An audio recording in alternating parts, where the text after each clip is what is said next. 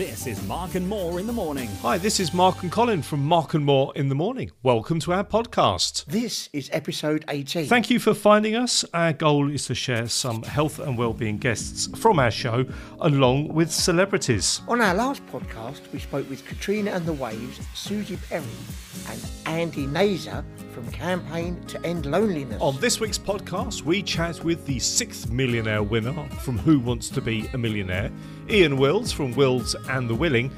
But first we talk with author Lucy Vine. So my guest this morning is journalist and best-selling author Lucy Vine. Morning to you, Lucy. Morning, Mark. How are you? I'm very well. Now, of all the people I've ever spoken to, you must be able to predict the future. I'm just looking at your collection of books. You seem to have summed up 2020 perfectly. Hot Mess, What Fresh Hell, and Are We Nearly There Yet? Exactly, yes. I'm clearly psychic. Yeah. So let's just think about your book, Hot Mess, for the moment. I mean, it stars this character, Ellie Knight, almost this modern Bridget Jones. Sure. How do you think she would have coped in 2020 with the pandemic? Oh, that's such a good question. I think she probably would have fallen apart. She'd have done the whole weight gain, like never leaving her room kind of thing. No. I think we've all struggled, haven't we? Let's face it. Poor Ellie, she's probably would have done just as badly as all of us. But it's been such a rough time for everyone, hasn't it? Couples or single people, it's been rough. For people who have not read your books, and I'm hoping we get to change that this morning. Oh, thank you. Just describe for me Ellie as a character and her life. So she is a single woman, turning 30. Everyone around her seems to be settling down and getting married, having babies, all that kind of thing. And she's just not there. And she spends a lot of the book giving herself a hard time about that and going on Tinder dates and trying desperately to find somebody. And then sort of realising actually she's happy on her own. And that's kind of the message I was trying to get across with that book. That there's quite a lot of single shaming and stigma around being independent in that way, especially if you are a woman. So it's about kind of taking control and being happy with just who you are. And if a relationship comes along that makes you happier even, or just as happy, then brilliant. But it shouldn't be about finding somebody just for the sake of having a relationship. And as we think about the last couple of months, I mean, what sort of challenges would Ellie or a single person really be suffering from? Yeah, I mean, it's been a lot tougher, hasn't it? I think obviously it's been difficult for everybody, but I do genuinely think it's been single people and those living alone who have been hardest hit. And there's this new research from Lloyds Bank that shows, almost half of single people are feeling financial pressure as a result of the pandemic. And I've, never mind Ellie, I've lived alone for the last 9 years. So I completely get that. And it's been rough. It's been tough, hasn't it, the last few months? And I mean, emotionally it's been difficult, but financially it's been tricky as well. And I've had to use up a lot of my savings where work wasn't coming in like before, and I wasn't able to, pop into London as usual. And when you are single or living alone, it is just kind of you. It is all on you, especially these last few months. That's really highlighted that. And I think that's why this Lloyds Bank campaign and this research is important, because they are focusing on helping vulnerable people and, people like me who have been panicking about living alone and, those mortgage payments that are completely down to me to pay. But I think that's also what's important, is to remember that even if you are single or living alone, doesn't mean that you are alone. And it's super important to be talking to other people and family and friends and loved ones or financial experts at Lloyds Bank, whoever, to keep that keep those money worries down, if that makes sense. And we're kind of going into this lockdown phase again in parts of the country.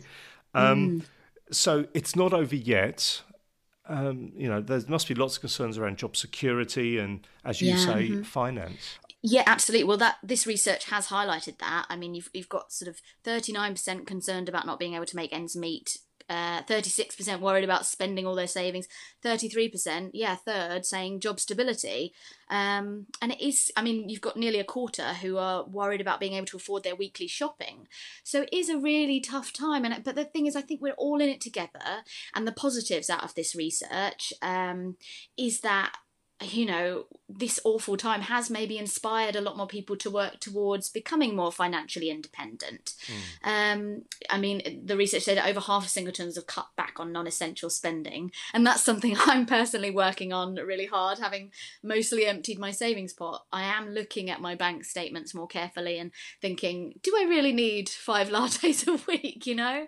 So I think in the positive side of things, we are maybe kind of getting a chance to reevaluate our finances and life generally. Maybe this has been a chance for a social detox, or kind of a chance to look at what you want from life and plan for the future a bit more. Absolutely. Speaking of yourself then, you must have another book up your sleeve soon, surely. I do. Thanks for asking. I'm just in the final edit stages of book 4, which is coming out next June. I don't know if I'm allowed to tell you that, but I've told you that, so there you go. Okay. So I can't ask what's going to be called. I mean, thinking of the subject of the book title, So For Hot Mess, What Fresh Hell, Are We Nearly There Yet? What possibly could come next? Pandemic the next related. one is zombie apocalypse. No, it's not. I'm not allowed to say the name yet. We haven't announced it, but it's in the same vein as those. I love it. Lucy, thank you so much for your time this morning. Great talking to you. Thank you so much, Mark. Mark and More in the morning. Best bits on the podcast. Still to come on the podcast, we'll be learning what's it like to win £1 million on Who Wants to Be a Millionaire. First off though, Colin, what's the fact of the week? The fact of the week is a good one for all the children. Eating ice cream for breakfast can increase mental alertness. I've heard that. I've had a Magnum for breakfast and it made no difference at all. You need to have a rocket instead. So we're joined this morning by Ian Wills from Ian Wills and the Willing. It's his band. He's got a brand new album out, London Country, and a new song, Idaho, as well. Good morning to you, Ian. Good morning, Mark. How are you doing? Very well, thank you. So I suppose we have to ask, how's life been for you over the past 6 months? Yeah, challenging, but in challenge we find adversity, and adversity we find temerity. That's true. Very good reflection. This album then, London Country, where did you kind of get your inspirations from? Started writing these songs about 2 years ago. You know, you look at the influences in your style musically, you know, I'm a sort of massive Woody Guthrie, Springsteen, Josh Ritter, John Mayer, you know, Jason Isbell, all the sort of, and I just found myself writing a bunch of songs that seem to all have a common thread through them.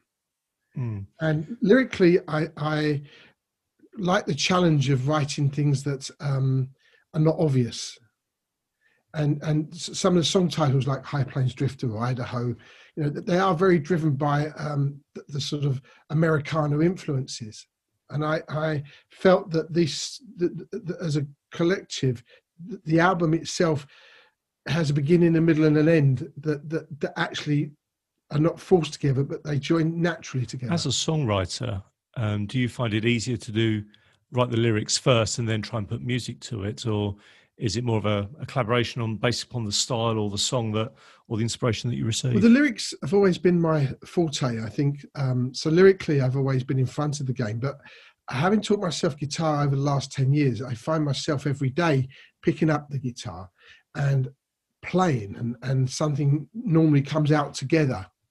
The last few songs I've written have all been driven by the fact that I sat down and found a chord and then found a lyric at the same time, and then very quickly things quite often just happen. Now, looking through the tracks on the album, you talked about the different inspirations there. I've never known anybody to write a song about lobster and chips, for example. How did that come about? I went for dinner with a dear friend of mine, and he invited me for dinner at a casino called Las Ambassadeurs in Mayfair. And I don't gamble. We had a wonderful dinner, and I just observed the people in the room. And what was very clear to me from the off, it's never the despair that kills you, it's the hope. And you see all these people quite often hoping to find their problems in terms of cash, you know, plugging holes or whatever. And I just observed the room, and I came home and I wrote Lobster and Chips. And I think that, as you say, not many people have written a song title like that. But actually the payoff line in that song is but when you're buying lobster, with casino chips. Gotcha. Now, Idaho is the new song from the album, which is out at the moment. Again, I love the guitar riff at the beginning. It's just beautiful.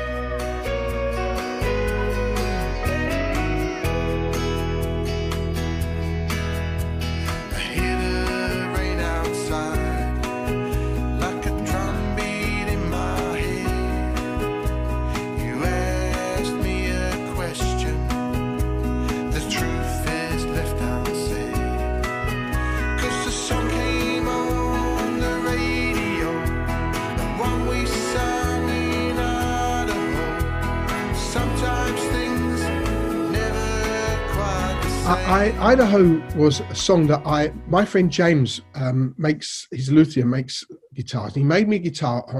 Big influence in my life is Woody Guthrie.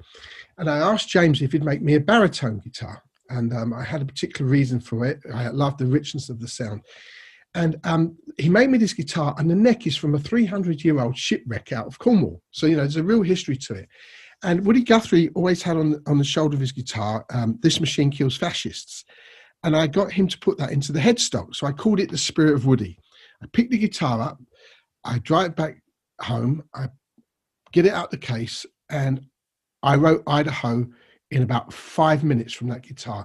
And that was like a gift to me from Woody Guthrie. Just there's so much warmth about this album that I didn't anticipate or envisage, that just seems to have flown from it. So let's talk about your bands, if I may, because you've mentioned Sean already, but footballing superstar drummer Petr Cech, I mean, how did that relationship come about? Well, we have a mutual friend. On the second album, Heroes and Villains, I put out a track called Skin, which was self-explanatory, and it was used by Kick It Out campaign in 2008. And, we find ourselves living in this environment at the moment, Black Lives Matter and everything else.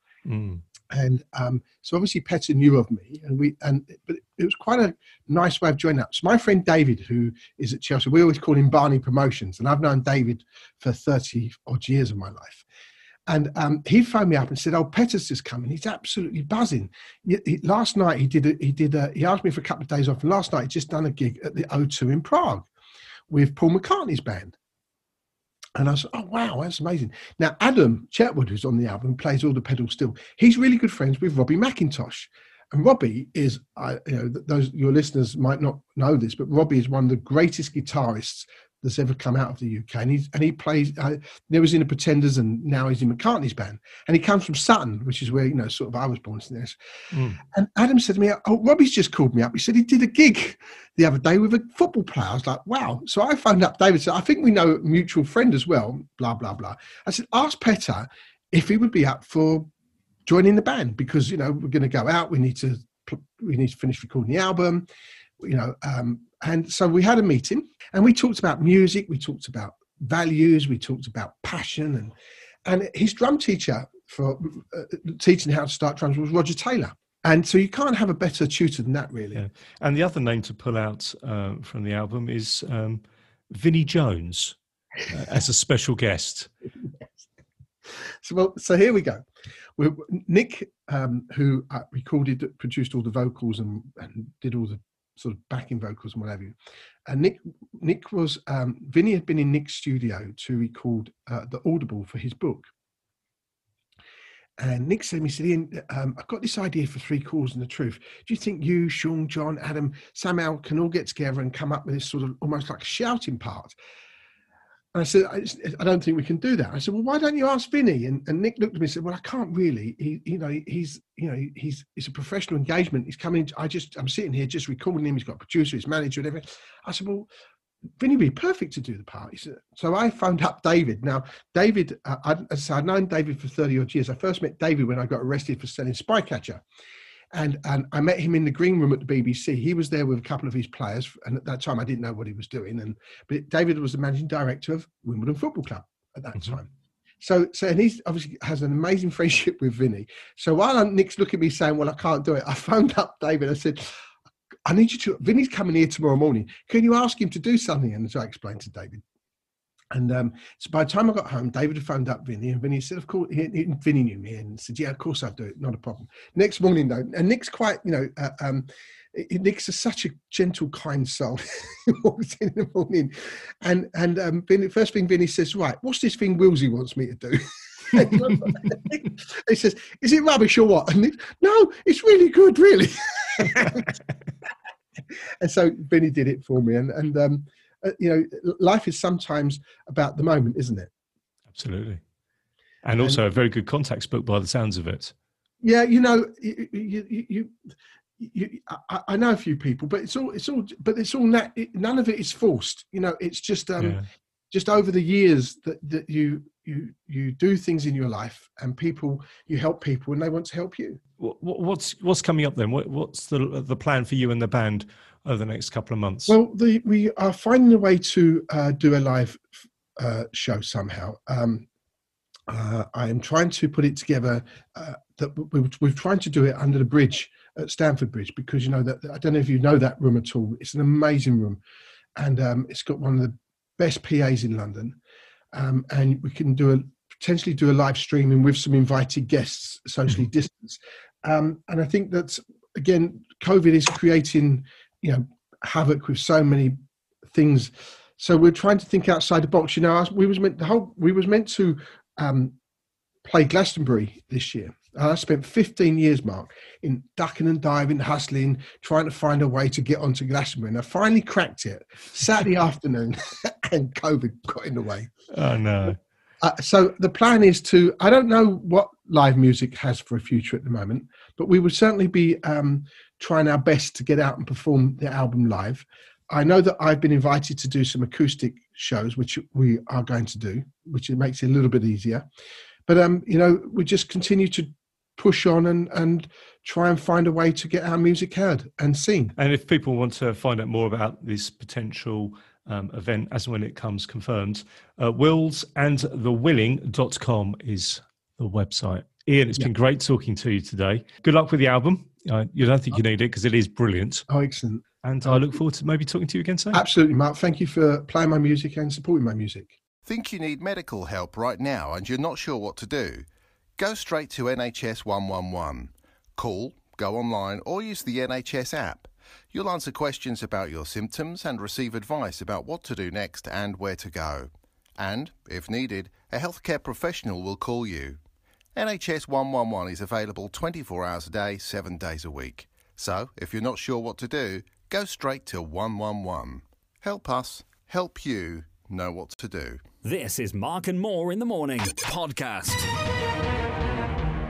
In 1718, which pirate died in the Battle off the coast of North Carolina was a question that literally changed Jeremy Clarkson's life forever, because he got his first Who Wants to Be a Millionaire winner. Donald Fear, good afternoon to you. Hello. How are you? Well, very well. You say it changed Jeremy Clarkson's life. I think it changed mine rather more than Jeremy Clarkson's, I got to say. Jeremy Clarkson already had loads of money. Take us back, though, before Millionaire for you. I mean, what was the reason you wanted to sign up for the show? Well, my brother went on the show, of course. He managed to get on the show, which is in itself quite a feat. And he appeared in the show, and he filmed in July 2019.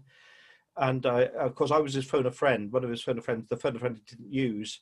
And have to say, he was inspired. I knew he'd got in the seat because I had a security guard sitting in my living room, as they do.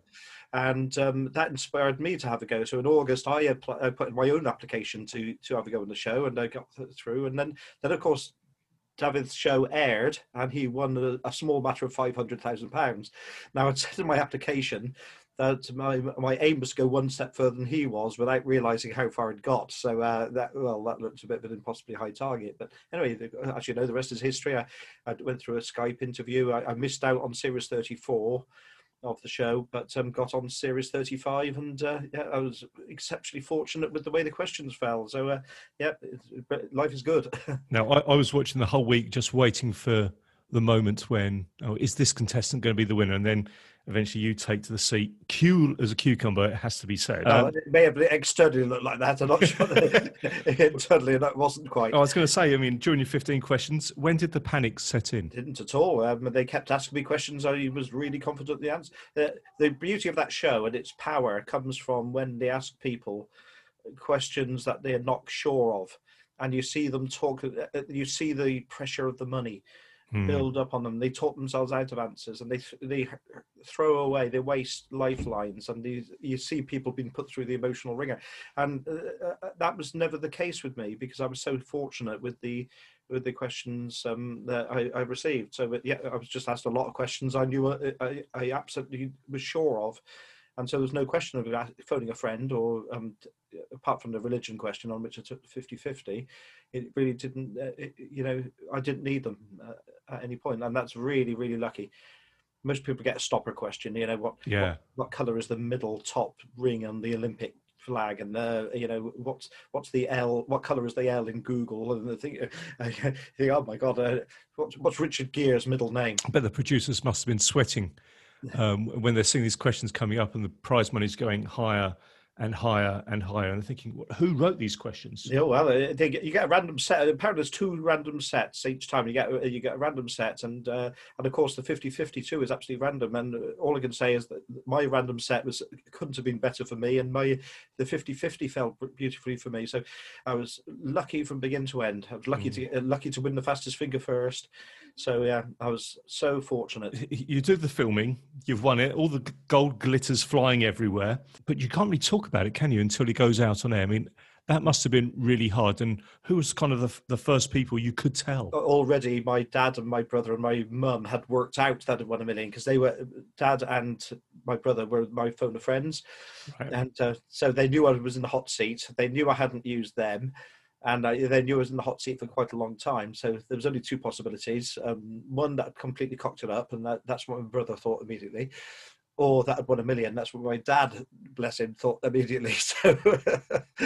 So in a way, although I told my wife first, my other members of my family had already worked it out. But you're a teacher, and are you still teaching? I am still teaching, yes. It's been hard. I have to say, I've just finished my 199th half term in teaching, and that was the hardest one. One-way systems, social distancing, masks, Zoom lessons, as well as physical lessons at the same time. It's been really tough. I've known nothing like it, quite honestly, and fortunately I've only got one more half term to do, and then I'm finished. But I feel for my colleagues for who this is going on and on with no prospect of retirement. So we're thinking about your change in life. What are you going to be doing with your £1 million? I've already done it in a way. I said on the show I would like to give away money to my family, and I have given away 70%. But I've given away 700,000. In fact, just before I came online, the phone went. It was the bank. There's this cheque for £60,000. Are you sure that was you? And I said, "Oh yeah, that's my sister."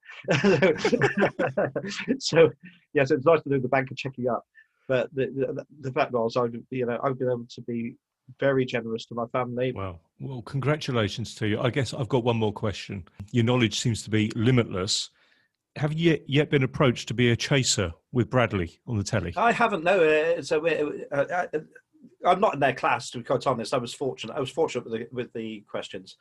I have had I've joined the British Quiz League, and I had my first go last month. Actually this month, 3rd of October, because every Saturday, the 1st of the month, there's a British Quiz League session, and I took part in it, and I was 87th out of 119, I think. So, and several of the chasers were in it. Paul Sinner, Anne Hegarty, and so on were in it, and they were all in the sort of top 20. So I've got some way to go before I'm in their class. But I have to say, I would really love to become a professional quizzer and then spend a lot more time doing it. Absolutely. Donald Fear, thank you so much for your time today. It's been great talking to you and reliving that moment when you won a Millionaire. It was awesome. Mark and Moore in the morning. Best bits on the podcast. Next time we chat with Angelica Bell from The Money Show and Billy Byrne from DIY SOS. You can find out more about our daily show at markandmore.com. Also, please leave us your comments and rate us where you get the podcast. you can always email us with your thoughts at studio@markandmore.com. We really love your feedback. Keep it coming.